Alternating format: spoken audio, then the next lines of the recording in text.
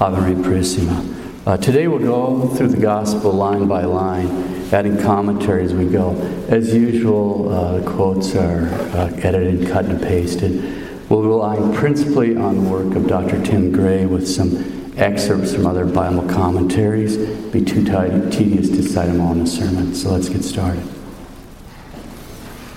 And he said there was a man who had 2 sons, and the younger of them said to his father, "Father, give me the share of the property that falls to me."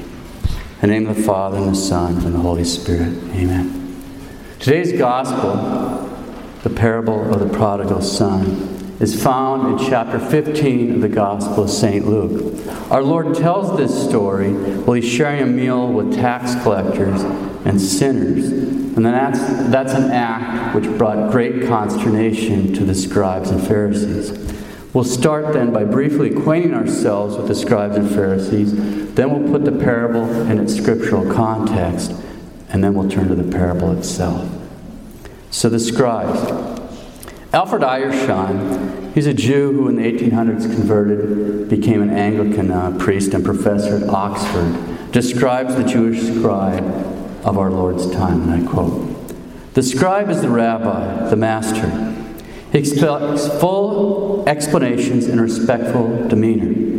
He is the lawyer, the divine aristocrat, among the vulgar herd of rude and profane country people who know not the law and are cursed. The ultimate authority in all questions of faith and practice, he is the teacher of the law. Although generally appearing in company with the Pharisees, he is not necessarily one of them, for they represent a religious party, while he has a status and holds an office. In short, he is the sage, whose honor is to be great in the future world. Each scribe outweighed all the common people, who must accordingly pay him every honor. Nay, they were honored of God himself, and their praises proclaimed by the angels, and in heaven also, each one of them would hold the same rank and distinction as on earth. Such was to be the respect paid to their sayings. They were to be absolutely believed, even if they were declared to be at the right hand was at the left, and vice versa." Close quote, Albert Edersheim. So at this time, the scribe, the sage, was the ultimate authority in questions of faith and morals. His authority was such that the people were obliged to believe and do whatever he said, to the point that if a sage told him that that his right hand was actually his left hand, it was still to be assented to. That's a little background on the scribes. The Pharisees. We'll start with quotations from authors favorable to the Pharisees. The Jewish Virtual Library tells us, quote, "The Pharisees are the spiritual fathers of modern Judaism. Their main distinguished characteristic was a belief in an oral law that they claimed God gave to Moses on Mount Sinai along with the Torah." Now, we certainly don't believe that. This oral tradition was codified and written down centuries later in what is known as the Talmud. Now, the Talmud are the religious books that modern rabbinic Judaism relies on. So the Pharisees are the spiritual fathers of modern Judaism. The Jewish Encyclopedia gives us more details, telling us the Pharisees were, quote, "scrupulous observers of the law as interpreted by the scribes." The Pharisees formed a brotherhood, admitting only those who pledged themselves to the strict observance of Levitical purity, who pledged themselves to the scrupulous payment of tithes, and who pledged themselves to the avoidance of closer association with the Amharites. The Amharites were the country people who knew not the law and were viewed as being cursed. A true Pharisee observed the same degree of purity in his daily meals as did the priest in the temple. Wherefore it was necessary he should avoid all contact with the Amharites. Again, those are the country people who don't know the law, and they're, at least according to the Pharisees, and are viewed as being cursed. They added new restrictions to the biblical law in order to keep people at a safe distance from forbidden ground. As they termed it, they made a fence around the law. Thus they forbade the people to drink wine or eat with the heathen in order to prevent associations which might lead either to intermarriage or idolatry. The Pharisees claimed the same authority for the decisions of their scribes as for the biblical law, even in the case of error. And they went so far as to say that he who transgressed their words, in other words, the words of their scribes, deserved death. Close quotes, the Jewish Encyclopedia. So a true Pharisee observed the same degree of purity in his daily meals as did the priest working in the temple. The Pharisees added new restrictions to the biblical law in order to keep the people at a safe distance from forbidden ground. The Pharisees claimed the same authority, even in case of error, for the decision of their scribes as for the laws of the Holy Scripture. And they went so far as to say that anyone who transgressed the decisions of their scribes deserved death. So that's a little background on the Pharisees from Jewish sources. Let's turn to a Catholic commentator, the brilliant Dr. Tim Gray. Quote, "The Jews lived under dietary precepts that were given in the laws of Moses. One of the earmarks of Jewish identity was the kosher laws, special laws governing how Jews ate and what they could eat. For example, pork was forbidden. The Pharisees intensified the cultural significance of table fellowship and the kosher laws by demanding that the stringent food laws that govern the behavior of the temple priests be extended to govern the eating of all foods by all of Israel." Close quote. Now stop and think about that for a minute. Even though it's clear that everyone is not in the temple and that everyone is not a priest, still the Pharisees demand, in effect, every time and anywhere someone sits down to eat, he must act and be treated as such. In other words, as if he's in the temple and as if he's a priest. Remember, the Pharisees claimed the same authority even in the case of error for the decisions of their scribes as for the teaching of sacred Scripture, and they went so far as to demand that anyone who transgressed these decisions deserved death.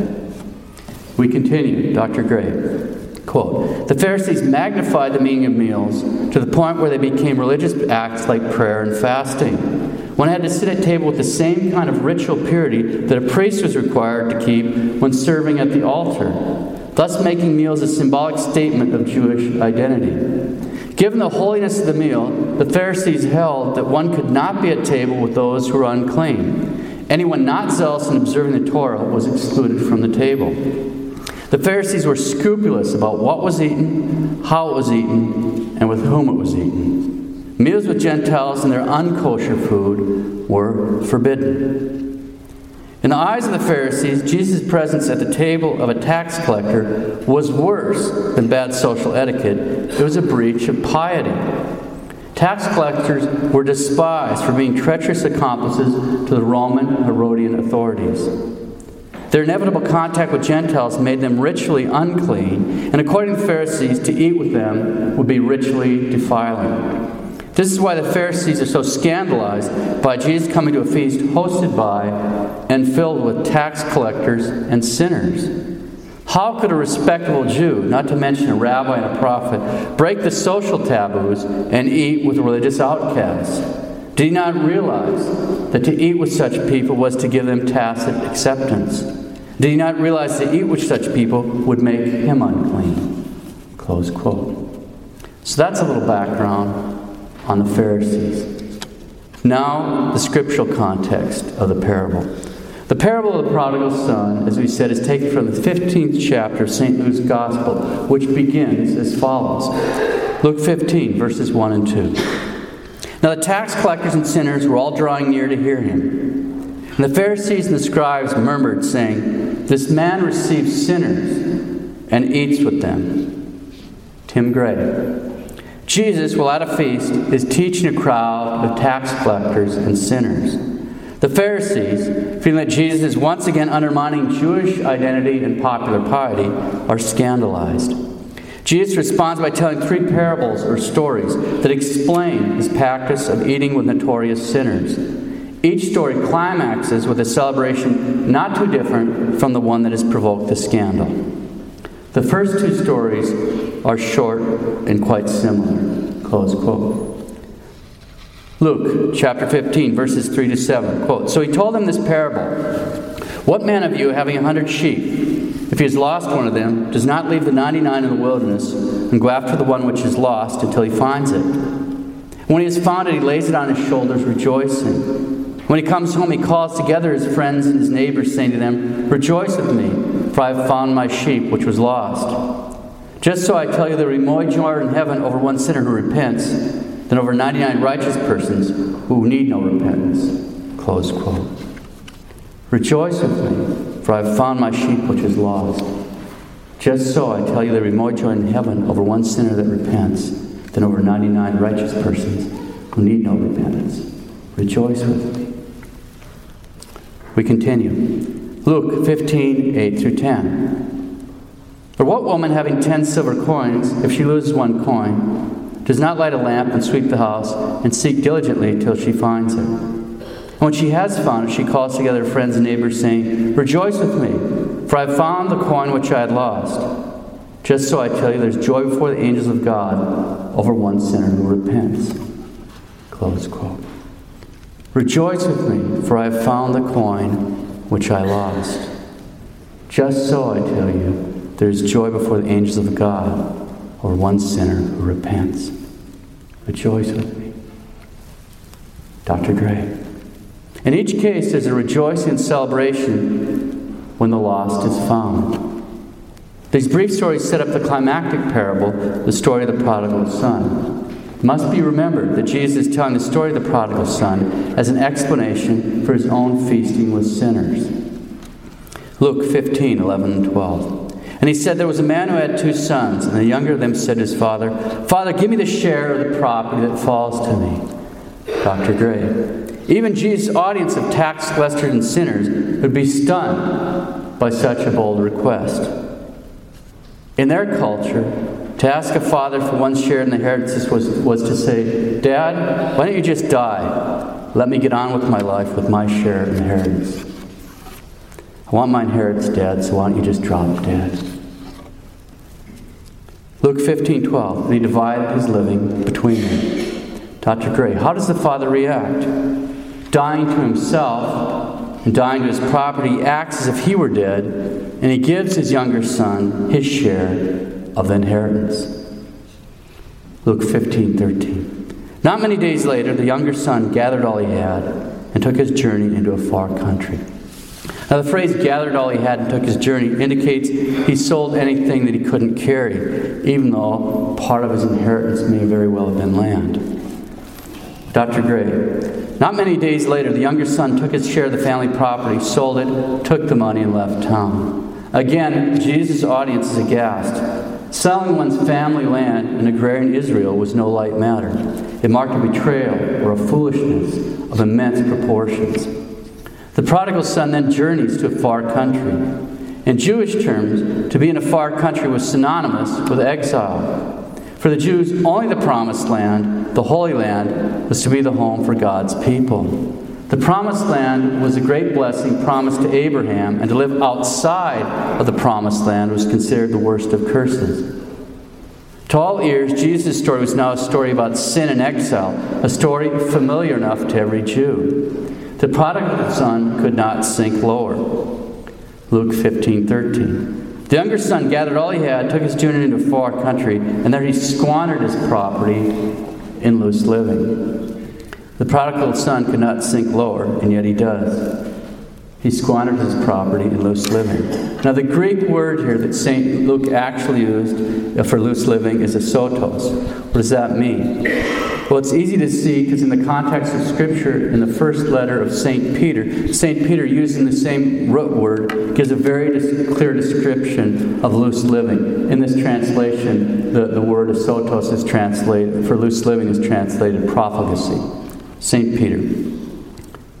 Let the time that has passed suffice for doing what the Gentiles like to do, living in licentiousness, passions, drunkenness, revels, carousing, and lawless idolatry. They are surprised you do not now join them in the same wild profligacy. Close quote, 1 Peter chapter 4, verses 3 and 4. Living in licentiousness, passions, drunkenness, revels, carousing, lawless idolatry, wild profligacy. For a lot of our universities, right now is spring break. What's going on? Licentiousness, passions, drunkenness, revels, carousing, lawless idolatry, wild profligacy. A lot of our young people this very day. The Greek word here, sotos, can also be translated debauchery, which, as the dictionary tells us, means extreme indulgence in bodily pleasure and especially sexual pleasures. It's clear from the comment made later on by the elder brother about the prodigal son wasting his money on harlots. We continue. Luke 15, verses 14 to 16. And when he had spent everything, a great famine arose in that country and began to be in want. So he went and joined himself to one of the citizens of that country, who sent him into his fields to feed swine. And he would gladly have fed on the pods the swine ate, and no one gave him anything. Dr. Gray. Famine strikes, and the prodigal is destitute and hungry. Taking whatever work he can find, the prodigal eventually finds a job feeding swine. Surely this would bring a gasp or two from the crowd, for a pig is seen as the most unclean animal to the Jews. The prodigal has defiled himself by his service to pagans and made himself unclean by his contact with prostitutes and swine. The prodigal's pride has brought him to the depths of exile and shame. Luke 15, verses 17 and 19. But when he came to himself, he said, "How many of my father's hired servants have bread enough and to spare, but I perish here with hunger? I will arise and go to my father, and I will say to him, Father, I have sinned against heaven and before you. I'm no longer worthy to be called your son. Treat me as one of your hired servants." So here we have the theme of repentance, which is an absolutely necessary condition for the return of any sinner to God. And it's a key feature, as we've seen in each one of these parables. In the parable of the lost sheep, we hear there will be more joy in heaven over one sinner who repents than over 99 righteous who need no repentance. In the parable of the lost coin, we hear there's joy before the angels of God over one sinner who repents. And here we have the prodigal saying, "Father, I have sinned against heaven before you. I'm no longer worthy to be called your son. Treat me as one of your hired servants." Dr. Gray. The prodigal's plight is brought him to the depths of exile and shame. But a deep conversion occurs. The prodigal comes to his senses and resolves, "I will arise and go to my father and say to him, Father, I have sinned against heaven and before you. I'm no longer worthy to be called your son. Treat me as one of your hired servants." Now there's a radical reversal in this story. By leaving home and taking his share of his inheritance, the son acted as though his father were dead. Now the son decides to act as if he were dead, by intending to ask his father that he treat him as just another hired hand. Luke 15:20. And he rose and came to his father. Dr. Gray. Notice that Jesus says the prodigal arose and returned to his father. The word here for rose, anistemi, is the same word used later to describe Jesus' resurrection. The significance is clear. Repentance and returning to the Father lead to a resurrection. Luke 15:20. But while he was yet at a distance, his father saw him and had compassion, and ran and embraced him and kissed him. Dr. Gray. While the son was on his way home, the father sees him from a distance, had compassion, and ran and embraced him and kissed him. The prodigal is given the welcome not of a servant, but of a son. The father's acceptance of his wayward son is unexpected. He gives his son a kiss, the sign of peace, even before the prodigal can speak words of repentance. Luke 15:21 through 24. And the son said to him, Father, I have sinned against heaven before you. I'm no longer worthy to be called your son. But the father said to his servants, Bring quickly the best robe and put it on him. And put a ring on his hand and shoes on his feet. And bring the fatted calf and kill it. Let us eat and make merry. For this my son was dead and is alive again. He was lost and is found. And they began to make merry. Dr. Gray. The father gives his son further tokens of acceptance, welcoming home with the best robe, a ring, and sandals. And as in the climax of true preceding parables, the father calls for the fatted calf and says, Let us eat, make merry, for this my son was dead and is alive again. He was lost and is found. Just as in other two parables, there's a celebration in honor of the lost being found. Let us eat and make merry, for this my son was dead and is alive again. He was lost and is found. Given the context of the story, the point of the parable comes into stark focus. Jesus' table fellowship with sinners and tax collectors is a celebration of the lost being found, the spiritually dead being resurrected. The return of the lost is celebrated not only on earth, but also in heaven. Jesus makes this clear when he says, I tell you, there will be more joy in heaven over one sinner that repents than over 99 righteous persons who need no repentance. Jesus says his word, saying to the Pharisees, I am feasting with sinners to celebrate their return to the Father. Jesus is playing the role of the Father, accepting the prodigal sons back into the family, the people of God. Those who were once slaves to sin are welcomed back like the prodigal son into the family of God. What's the Pharisees' response? This is the final point of the parable. Luke 15, 25 to 28. Now his elder son was in the field, and as he came and drew near to the house, he heard music and dancing. And he called one of the servants and asked what this meant. And he said to him, Your brother has come, your father has killed the fatted calf, because he's received him safe and sound. But he was angry and refused to go in. His father came out and entreated him. Dr. Gray. As the older son comes home from the field, he hears the celebration and calls a servant to find out what's going on. The servant tells him the story of his youngest brother returning reconciliation with the father, but he was angry and refused to come in. His father came out and entreated him. Notice that the elder son symbolically refuses to go in, while the father comes out to where he is, hoping to bring him inside, home with the younger son. Luke 15, 29 to 32. But he answered his father, Lo, these many years I have served you, and I never disobeyed your command, yet you never gave me a kid that I might be married with my friends. But when this son of yours came, who was devoured your living with harlots, you killed for him the fatted calf. And he said to him, Son, you are always with me, and all that is mine is yours. It is fitting to make merry and be glad, for this your brother was dead and is alive. He was lost and is found. So the elder brother was angry and refused to go in. And in his refusal, he uses some very interesting phrases. Listen carefully. Lo, these many years I have served you, and never disobeyed your command. You never gave me a kid that I might make merry with my friends. When this son of yours came, who was devoured your living with harlots, you killed for him the fatted calf. He's not happy that his brother has finally come home. In fact, he doesn't even call him his brother. He calls him this son of yours. And that's not harsh enough. He says he was devoured your living with harlots. So there's no joy, there's no thanksgiving, there's no forgiveness, there's no compassion.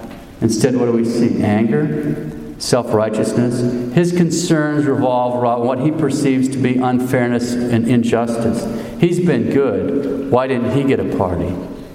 Notice also when he speaks about his relationship with his father, he uses the words served you, and obeyed your command.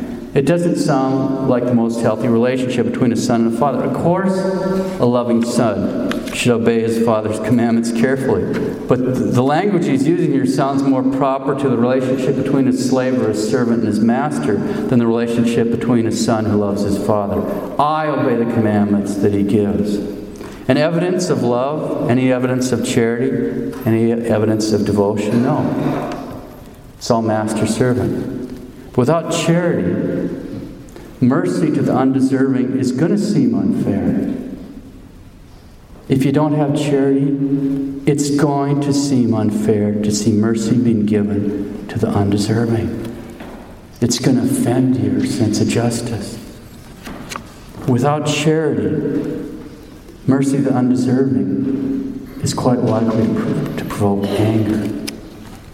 Listen to the scene one more time, but notice how the father responds to his hurt and angry elder son. He was angry and refused to go in. His father came out and entreated him. But he answered his father, Lo, this many years I have served you, and I never disobeyed your command, yet you never gave me a kid that I might make merry with your friends. But when this son of yours came, who was devoured your living with harlots, you killed for him the fatted calf. And he said to him, Son, you are always with me, and all that is mine is yours. It was fitting to make merry and be glad. For this your brother was dead and is alive. He was lost and he's found. So the elder son refuses to go in, so his father comes out to meet him, just as he ran out to his younger son.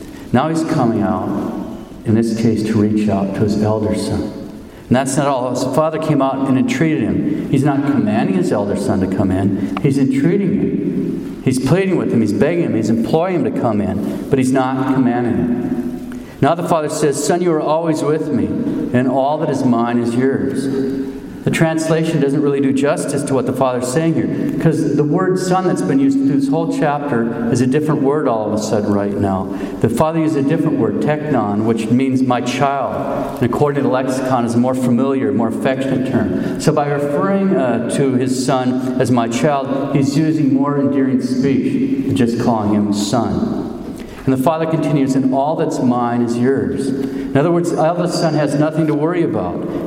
His inheritance is already there. The property's already been divided. The younger son took his share. The rest is going to go to the older son. So this party is in no way a threat to his inheritance. It's truly a celebration of the return of the prodigal son who was dead and is alive, who was lost and is found. Dr. Gray. The Father's word to the older son are intended by Jesus to address the Pharisees who stand outside the banquet murmuring. Jesus tells the story of the prodigal son in the hope the Pharisees will come and join the celebration. The story functions both as an explanation of Jesus' table fellowship and as an invitation to the Pharisees to join Jesus and the prodigals at the family table. Thus, the last lines of the parable question the Pharisees' own questioning of Jesus' table fellowship. Jesus ends the story there with the Father's invitation, not telling us what the response of the older son is. This is intentional, for Jesus is leaving the door open to the Pharisees. Like the prodigal's father, Jesus invites them to come in and celebrate with him the return of the lost. Now there are layers of meaning in this parable. We'll just consider two. First, in terms of salvation history, the lesson is very clear. In the book of Exodus, God sends Moses to Pharaoh to tell him, and I quote, "And you shall say to Pharaoh, thus says the Lord, Israel is my firstborn son. Let my son go that he may serve me. If you refuse to let him go, behold, I will slay your firstborn son." Close quote. So in terms of salvation history, the Father, of course, symbolizes God the Father. The prodigal son stands for the Gentile nations, who after the worship and knowledge of the true God, after the flood, turned to idolatry. We read about that in Psalm 95:5, where it says, all the gods of the Gentiles are demons. That's the scripture. So, and yet, in spite of all their sin and idolatry, in response to Christ, these same nations came into the feast. And the eldest son symbolized the Jewish people. And sadly enough, God the Father is still waiting for them to come in and join the feast. So that's at the scale of salvation history at one level. On another level, the parable refers to each one of us.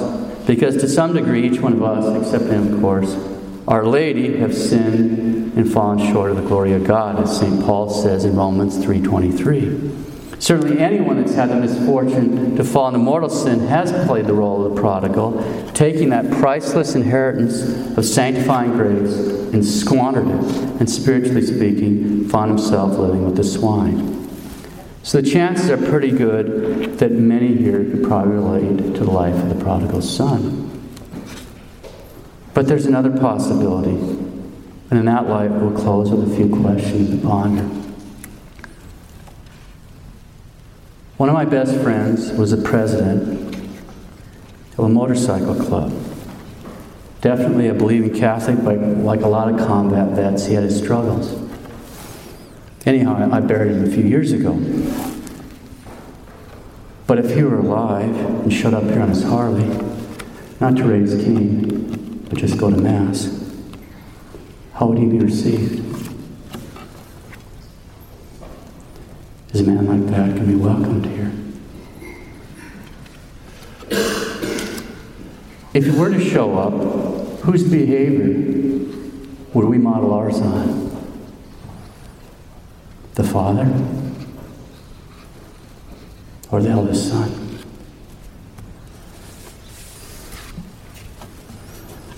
If I were to invite a girl with a ring in her nose and tats all over her arms to Mass here, how will she be received?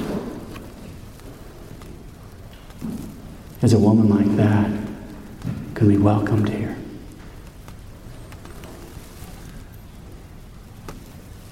If she were to show up, whose behavior would we model ours on? The father's?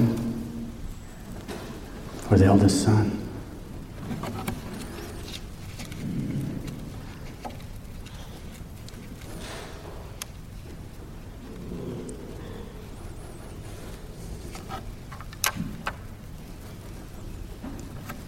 aren't just theoretical questions.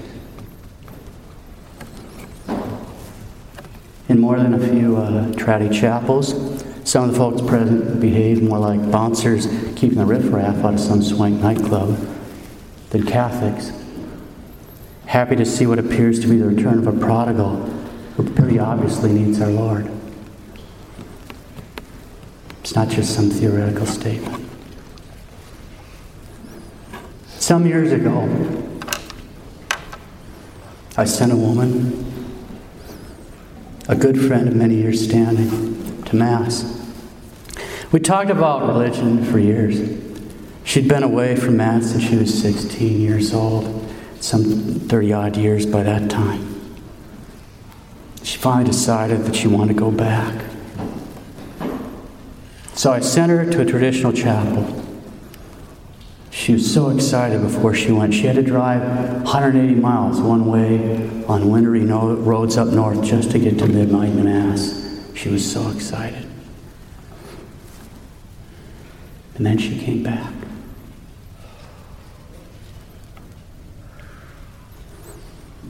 She came back. She never told me what happened, but I can guess. Maybe she didn't pass some kind of test with some of the sniffy people that seem to prowl around in traditional chapels. Maybe she didn't kneel at just the right time and someone thumped her. Or maybe she made the mistake of disturbing someone by asking them to help her follow the missal. Who knows? I don't know. She never told me what happened. But I do know a few things.